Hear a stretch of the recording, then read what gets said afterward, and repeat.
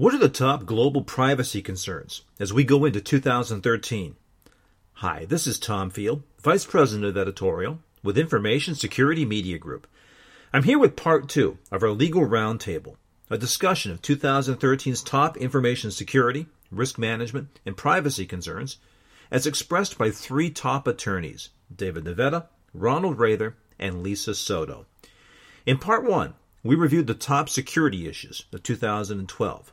As we pick up this discussion, the conversation turns to privacy. Lisa, what do you see as today's biggest threats to privacy? Well, not to harp on the same theme, but the question really does call for a similar response, and that is security vulnerabilities, I think, remain the biggest threat to privacy.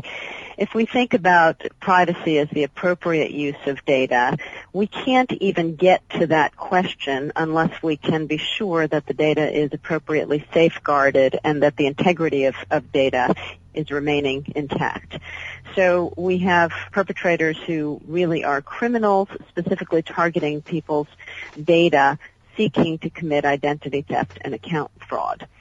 I think that theme will certainly be continued in the mobile arena. And so, now we're operating using 4x4-inch screens. And the same security measures are not necessarily as appropriate on the smaller devices as on the bigger devices, but I think we really don't have a sense of how to protect the mobile devices as well as we do the larger devices. So I do think that mobile threats are going to be a theme that we're going to be hearing a lot of in the future. We also are talking, so now shifting a little bit away from data security, we're talking a lot in the privacy world about data uses by very legitimate actors that people may find offensive. So, for example, online behavioral advertising, where your activity is being tracked across various websites as you're using your computer so that a profile is being formed about your IP address, and you can then receive presumably ads that are targeted to your interests. So we're hearing a lot about online behavioral advertising or targeted marketing. And of course, this is being done so that companies can market more effectively. It's not a question of stealing data, looking to use data for identity theft purposes. The other big theme that we're hearing a lot about this year is the concept of big data. Now, big data is interesting. It's not so very different from what we've been talking about for many years, which is data analytics. But the concept of big data really is data analytics on steroids, and the use of data to analyze everything under the sun. So considering issues using your instincts, yes, and then also backing that up with actual data and statistics. So the data mining that we're seeing now is just enormously complex, very, very sophisticated, and the results are sometimes quite surprising. So when we see something backed up by the data. Now, why is this an issue? In order to do the deep data mining and deep analytics, we have to have a lot of data. So the volume of data that companies are amassing or purchasing is just absolutely out of whack with what had been maintained in the past by entities. And certainly the amount of data that we're producing as a society is extraordinary, and there are some statistics out there that make your head spin. I can add to just on the big data issue, one of the key factors that privacy advocates are concerned about is not only the ability to crunch numbers on large volumes of data, but the combination of data from a lot of different sources now that is being crunched in a way that allows organizations to know such detail about their customers to the point of when you go to Target all of a sudden and you're pregnant and you haven't told anyone, you're getting ads for certain pregnancy-related types of products. So it's evolving not only from the online world, but it's going, and I think part of that has to do with mobile devices and mobility, but the offline world as well. And so online, offline mobility all combining together such that you could argue essentially everything we do on some level is being recorded and analyzed, and the feedback is typically advertisements or massive profiles about ourselves.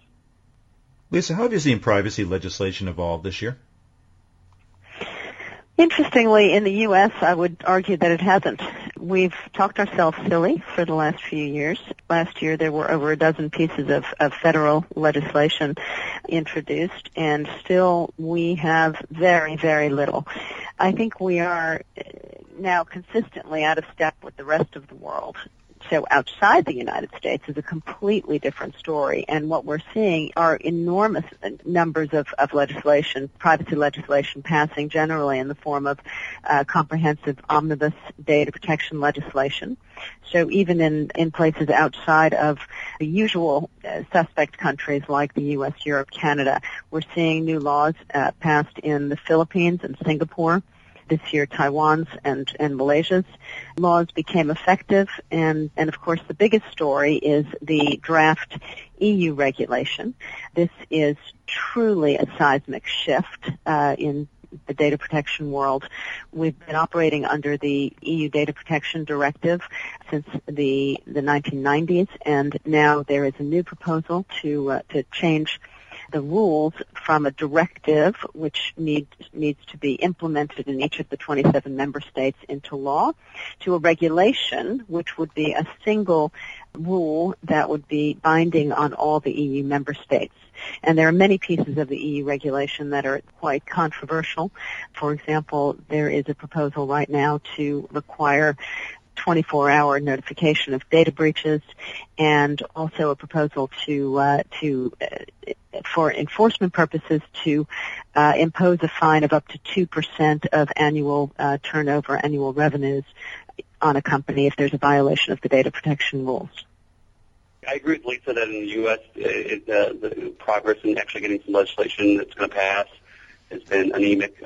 Really, it's just about talking back and forth, and the interest groups on both sides are entrenched in many ways. It's unclear whether we'll ever have it on a kind of a universal basis in the U.S. What I do see, though, again, it goes back to the regulators. The regulators themselves actually taking action and putting out guidance documents or requiring certain types of, like for instance, California privacy policies for mobile devices. It doesn't have the force of law that a particular statute might have. And even if it's called a guidance document, it still has impact in terms of legal standards. I think the biggest activity or the biggest area where you are actually finding legal obligations starting to arise is coming out of the regulatory side of the equation, not the legislative side. And this has been going on for a while. I think for organizations out there trying to figure out where they need to be in terms of compliance, it makes it difficult to know how to react to and to how to implement potentially these guidance documents and these legislative or these regulatory dictates. That continues to go forward, and I think probably in the near future it's probably going to be the case that regulators are driving the agenda, not the legislators at the end of the day. Lisa, final question on privacy. What are the issues that you're watching most as we head into 2013? Yeah, as I mentioned earlier, I think the EU regulation is absolutely on the top of everybody's radar screen. We need to watch that carefully, and we also need to watch privacy legislation in other countries around the globe. Certainly China's been talking about passing an omnibus privacy law for several years now, and that certainly will be a dramatic change when that happens. We're also expecting this year new HIPAA regulations to come out of the Department of Health and Human Services. We've been waiting for those regulations for months or years now. So I do expect those to be coming soon, and I think there are going to be serious consequences for the healthcare industry and those that service the healthcare industry, the service providers that work with healthcare entities. In addition, we're expecting a change in the Children's Online Privacy Protection Act. So we're expecting new regulations to be issued with respect to COPPA, and certainly that is long overdue because the landscape has changed so dramatically since COPPA was first enacted now many moons ago. As I mentioned earlier, I think the mobile environment is really changing the way we think about privacy. Certainly the idea of providing an appropriate notice on a mobile device as to a company's information practices and attempting to get informed consent on a 4x4 inch screen is an antiquated concept. So I think we will see that the historically accepted notice and choice paradigm shifting over the next few years. And as others have also mentioned, I think enforcement we're seeing a huge shift in the enforcement landscape. The regulators really are taking the lead. The states are very active now. So not only is the FTC enormously active, but state AGs also are seeing this as an area where they want to play in a big way.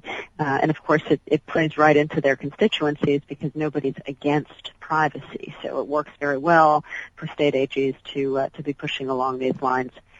With respect to the FTC, we will be seeing the appointment of a new chairman and also a new head of consumer protection. The chairman has announced that he's leaving, and the current head of the Consumer Protection Bureau, David Zlatic, also is anticipated to move on. So I think we're going to be very much reacting to the new appointments, and that those are going to be very important appointments. And then finally, I would point to plaintiffs' lawyers as an area to watch. Plaintiffs' lawyers have been bombarding the courts with privacy and data security cases, and certainly there has been a slow but very steady shift in how courts are responding to these cases, and they are now moving. They are not being stopped at the pleading stage. So we will be watching those cases in 2013. And that concludes Part 2 of our Legal Roundtable.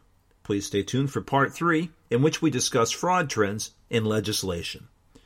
For Information Security Media Group, I'm Tom Field. Thank you very much.